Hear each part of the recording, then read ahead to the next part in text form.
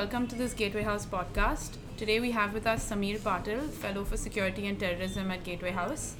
Sameer, the deposition of David Headley, the LET operative convicted in the US for his involvement in the 26/11 attacks on Mumbai, began on Tuesday, 9th February, through video conferencing before a Mumbai special court. The court has granted him pardon in exchange for him becoming an approver and revealing the sequence of events and planning behind the attacks. So, what were some of the key things that David Headley revealed in his deposition? Headley has spoken about a number of things and his involvement in the Lashkar and planning for the Mumbai attacks.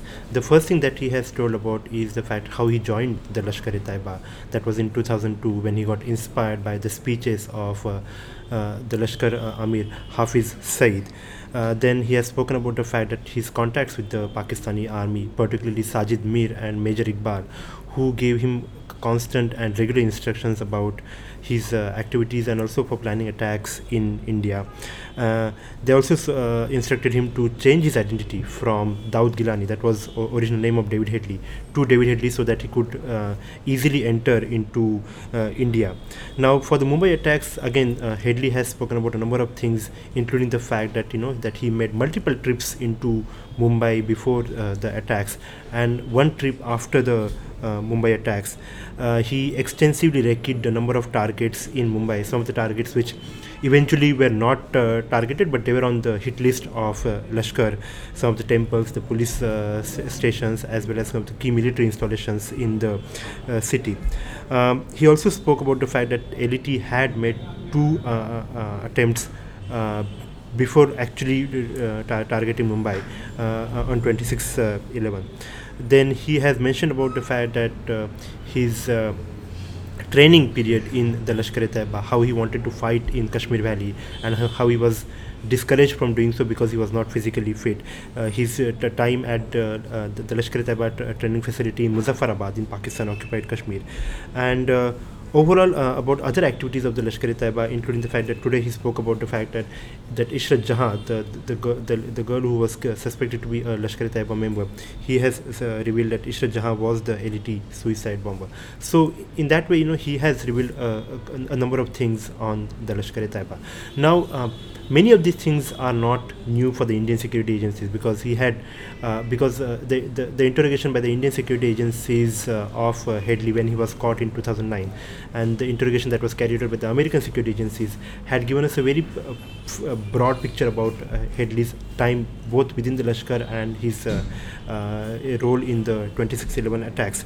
Now, for the members of the general public who are following these things, it's important to remember and see the level of detail which goes into planning for an attack, which has been done by the groups such as the LET, and it is not just a random activity. The preparations began 4 years earlier. The fact is that that in terms of the selection of the targets, the focus was on Hotel Taj because it used to regularly host the Indian military as well as the Indian military officials as well as the scientists. The details which go into the attack, like the Lashkar made the replica of the Taj for the actual attack, and the use of the technology, the use of the GPS and the satellite phones, far before when it became a common use. And finally, the almost symbiotic relationship between the Pakistani army and the Lashkar, where Headley worked for both organizations, but Headley also used the Lashkar resources for doing some of the works for the Pakistani ISI, including the fact that he looked at the military targets in India and also tried to recruit some of the people for the Pakistani army. So these are the things that one should really pay attention to. So, as you mentioned, some of these revelations are fairly significant. And what do you think that means for the India-Pakistan relationship now? It is interesting that Headley's deposition began on the day when Pakistan gave a clean chit to Jaish-e-Mohammed chief Masood Azhar and for his involvement in the Pathankot air base attack. So in that sense, Headley's deposition came at the right time in nailing the complicity of the Pakistani establishment, army and the ISI into cross-border terrorism in India. Now there are reports which are suggesting that India is going to prepare a dossier on the 26/11 attacks, and then he's going to give it to the Pakistani authorities. It's very important to know that because Pakistan in 2014 had given a clean sheet to Hafiz Saeed for his involvement in the 26/11 attacks. So obviously this new dossier will help them to for India to give a concrete evidence. The fact that Pakistan was saying all along that Hafiz Saeed is not a head of Lashkar-e-Taiba but a head of Jamaat-ud-Dawa, which is the charity organization. But now Headley's deposition will make those things very clear.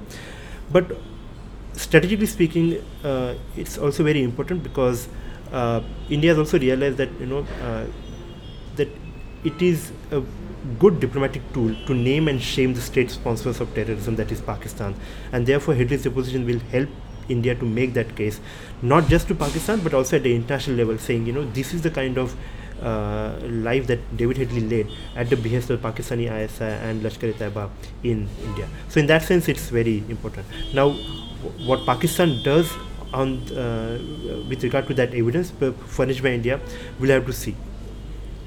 Okay, thank you, Sameer. To check out more of our podcasts, you can visit our SoundCloud profile and follow us on Twitter and Facebook.